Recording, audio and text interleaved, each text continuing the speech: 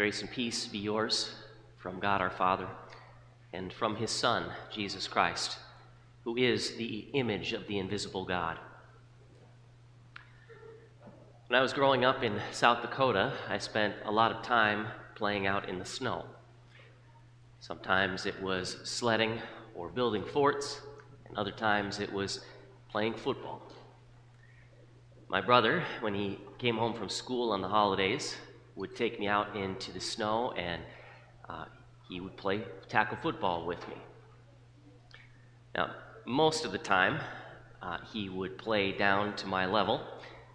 He would kick the ball off by flipping it up in the air, and then he and one of his friends would get down on their knees and try to tackle me before I got to the end zone.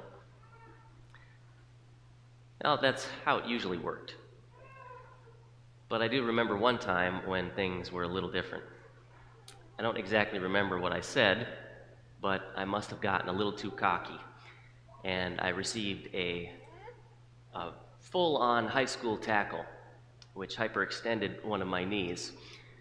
Didn't feel too good, and I was reminded very quickly that I was in 6th grade and not really up for a tackle of that level. Now, this whole game that we would play depended on my brother and his friends playing down to my level. They had to, otherwise it wouldn't be fair. Now, it might seem odd to say it, but our Lord Jesus did something very similar to that when he became human. You see, he had all the power in the world and all the wisdom, but Jesus set his powers on the shelf for most of his earthly life. He had to, otherwise it wouldn't have been fair. He had to live a true human life, to experience all of the same things that we go through, the same temptations and the same problems and the same heartaches. He had to do these things, and if he could do them without sinning, then he would be able to offer his life, his divine life, his sinless life, for sinners like us to pay our debt in full. But he couldn't cheat. He couldn't use his God powers to cut corners or to give him strength when he needed it. And this is what he did. And then he offered that life on the cross so that you and I are free from blame, citizens of heaven. But of course, we remember that there were times when Jesus did take his powers off the shelf, when he used them, not for himself, but for other people. If it was a miracle that would be able to help someone and would also show that he was not just a prophet, but the very Messiah, well, then Jesus often used his power for that. And today in our reading, we're going to see him doing the same, using his godly authority for the benefit of the people, using his wisdom and his raw power. We read from Mark chapter 1. Then they went into Capernaum, and immediately on the Sabbath he entered the synagogue and taught. And they were astonished at his teaching, for he taught them as one having authority, and not as the scribes.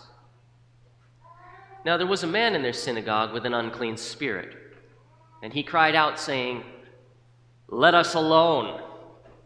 What have we to do with you, Jesus of Nazareth? Did you come to destroy us? I know who you are, the Holy One of God." But Jesus rebuked him, saying, "Be quiet and come out of him." And when the unclean spirit had convulsed him and cried out with a loud voice, he came out of him. Then they were all amazed, so that they questioned among themselves, saying, "What is this? What new doctrine is this? For with authority he commands even the unclean spirits, and they obey him." And immediately his fame spread throughout all the region around Galilee. These are the words. May the Holy Spirit bless our study of them. Amen. The city of Capernaum would become the base of operations for Jesus' ministry, but this was apparently the first time that Jesus had taught there in the synagogue, and it was a smash hit. Our reading says that they were astonished at his teaching because he taught them as one having authority and not as the scribes. The scribes were people who could read and write and who studied the Bible extensively. They studied the Old Testament laws so much that they were often called on to serve as law experts in courts of law. You would expect that it would be this group of people who would tell everyone, Jesus, he just might be the Christ. He matches up with all of the prophecies. But they didn't figure this out. You see, even though they worked with the Bible extensively, many of them, were not real believers of God. And there was a number of reasons for this. First of all, they were sinners, like you and me. The Bible tells us that we sinners can't understand spiritual things, not unless the Holy Spirit guides us and teaches us. And the scribes had more than just their sinful nature working against them. For a long time, they had been piling up their own ideas and their own traditions and interpretations and rules around the Bible. They called these the traditions of the elders. Let me show you what I'm talking about with the story from Jesus' life in Matthew 15. It says, "Then some Pharisees and teachers of the law came to Jesus from Jerusalem and asked, 'Why do your disciples break the tradition of the elders? They don't wash their hands before they eat.' Jesus replied, 'And why do you break the command of God for the sake of your traditions? For God said, honor your father and your mother, and anyone who curses their father or mother is to be put to death. But you say that anyone who declares that what might have been used to help their father or mother is devoted to God, they are not to honor their father and mother with it. Thus you nullify the command of God for the sake of your tradition. You hypocrites. Isaiah was right when he prophesied about you. These people honor me with their lips, but their hearts are far from me. They worship me in vain. Their teachings are merely human rules.'" It was hard for the scribes to see the true meaning of the scriptures through the fog of their own long-standing traditions. And their love of attention also got in the way. Jesus said in Mark 12, "Watch out for the teachers of the law. They like to walk around in flowing robes and to be greeted in the marketplaces and have the most important seats in the synagogues and the places of honor at banquets. They devour widows' houses and for a show make lengthy prayers. These men will be punished most severely." The scribes were sinners. Strike one. They considered their traditions to be just as important as the Word of God. Strike two. And they were in love with popularity and prestige. Strike three. To round out the picture of the average scribe, let's hear from Jesus one more time, from Matthew 23. "Woe to you, teachers of the law and Pharisees, you hypocrites! You shut the door of the kingdom of heaven in people's faces. You yourselves do not enter, nor will you let those enter who are trying to. Woe to you, teachers of the law and Pharisees, you hypocrites! You travel over land and sea to win a single convert, and when you have succeeded, You make them twice as much a child of hell as you are. That was the scribe. Now you can imagine how different it would have been to hear Jesus speak in the synagogue. He didn't have a sinful nature to make him misunderstand the Bible. He had a perfect understanding. And he wasn't seeking attention by speaking. He didn't want to feel important by having everyone look at him.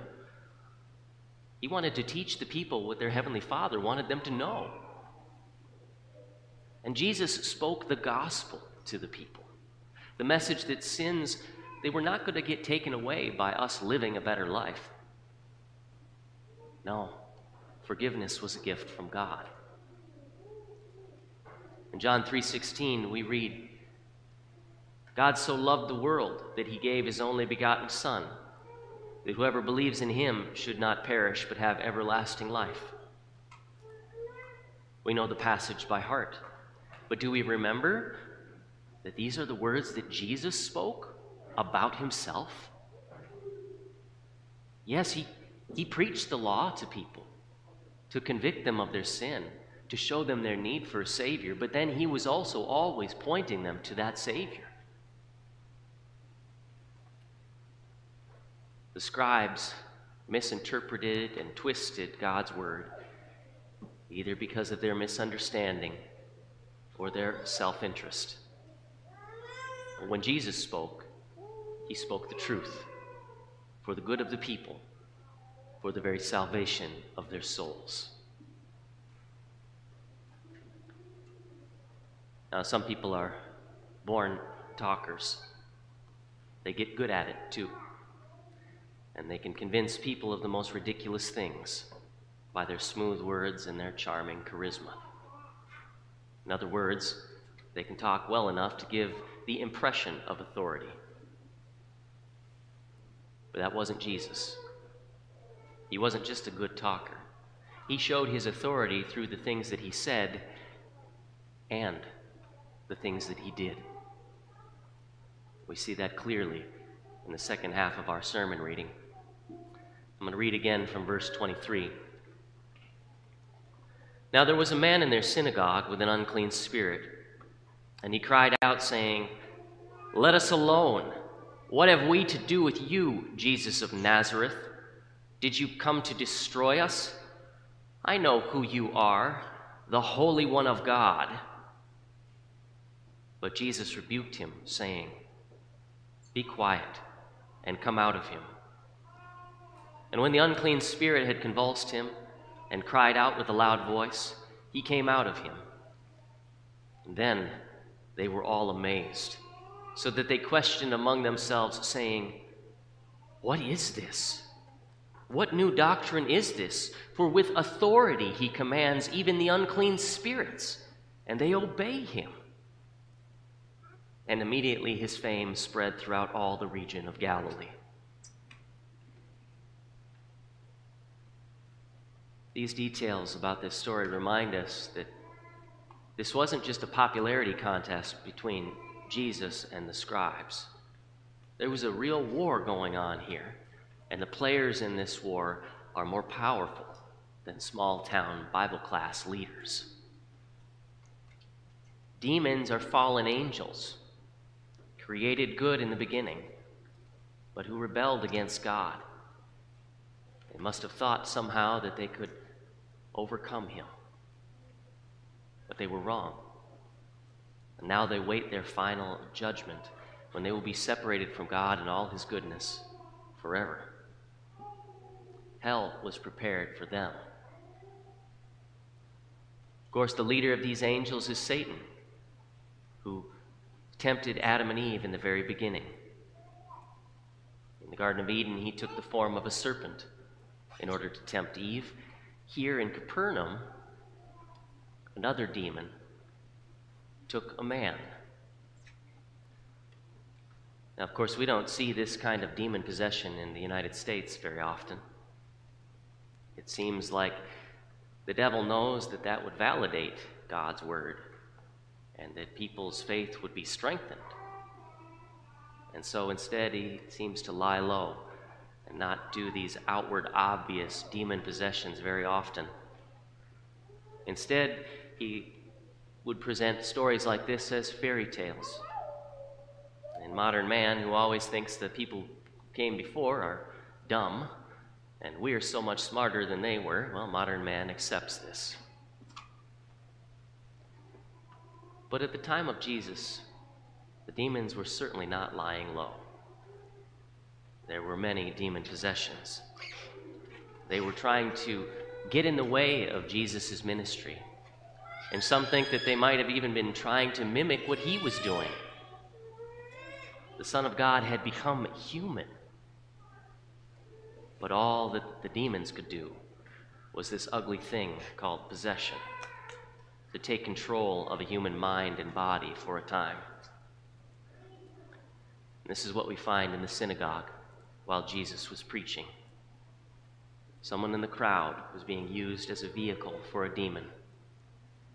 He sat there listening to Jesus for a while, and then he lashed out with angry words. This demon knew who Jesus was, the Holy One of God. And he also expressed opposition to Jesus and fear of Jesus. He knew what was coming his way someday. Of course, Jesus doesn't put up with this outburst for very long. He shuts him up, and then he casts him out. With a shriek and a convulsion, the demon is forced out by Jesus. And the people were impressed by this. Not only did Jesus speak with authority, he also had power to cast out demons. That was some amazing authority. Nobody else had interactions with demons like this. God was obviously at work here. And no doubt many believed that Jesus was a prophet at this point. And many would come to understand that he was much more than a prophet, that he was the very Messiah sent from God. This story reminds us that our greatest enemies are not things like poverty or disease. Our greatest enemies are demons, those who would lead us away from the true God, who wish not just to take our things or to injure us, but to take us away from God, so that when we die, we will not get to be with him anymore. Apart from Christ, we would belong to the demons. We would be on Satan's side of things, because our sin separates us from God. Only through Jesus' sacrifice on the cross are we brought back into God's family. The Apostle Paul says in Romans 8, "I am convinced that neither death nor life, neither angels nor demons, neither the present nor the future, nor any power, neither height nor depth, nor anything else in all creation will be able to separate us from the love of God that is in Christ Jesus our Lord."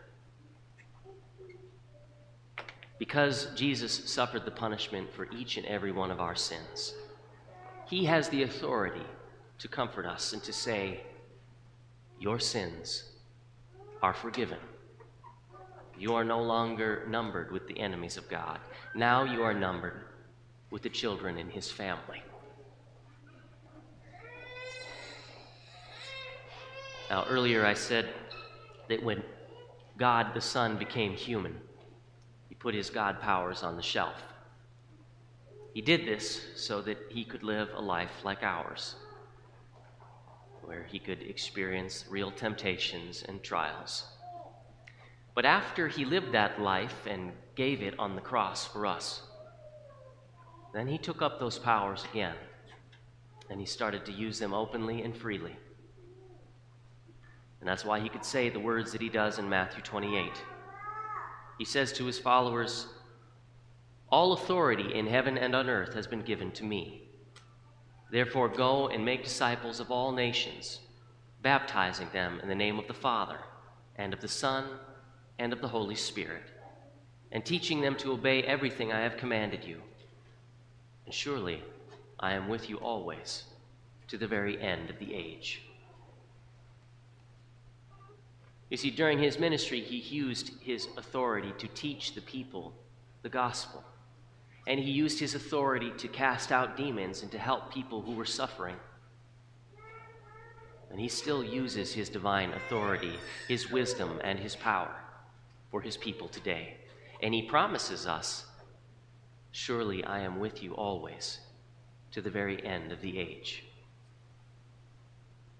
And so we can be comforted that he is here among us, and when we leave, he will go to be with us, and his power will go with him for our care. We pray. Lord Jesus, keep us trusting in your authority, in your word, and your power. Guard our faith while we're here on this earth until we walk beside you in heaven. And have mercy on us as we travel through this sin-broken world. Amen. Please rise. And the peace of God, which surpasses all understanding, will guard your hearts and your minds in Christ Jesus.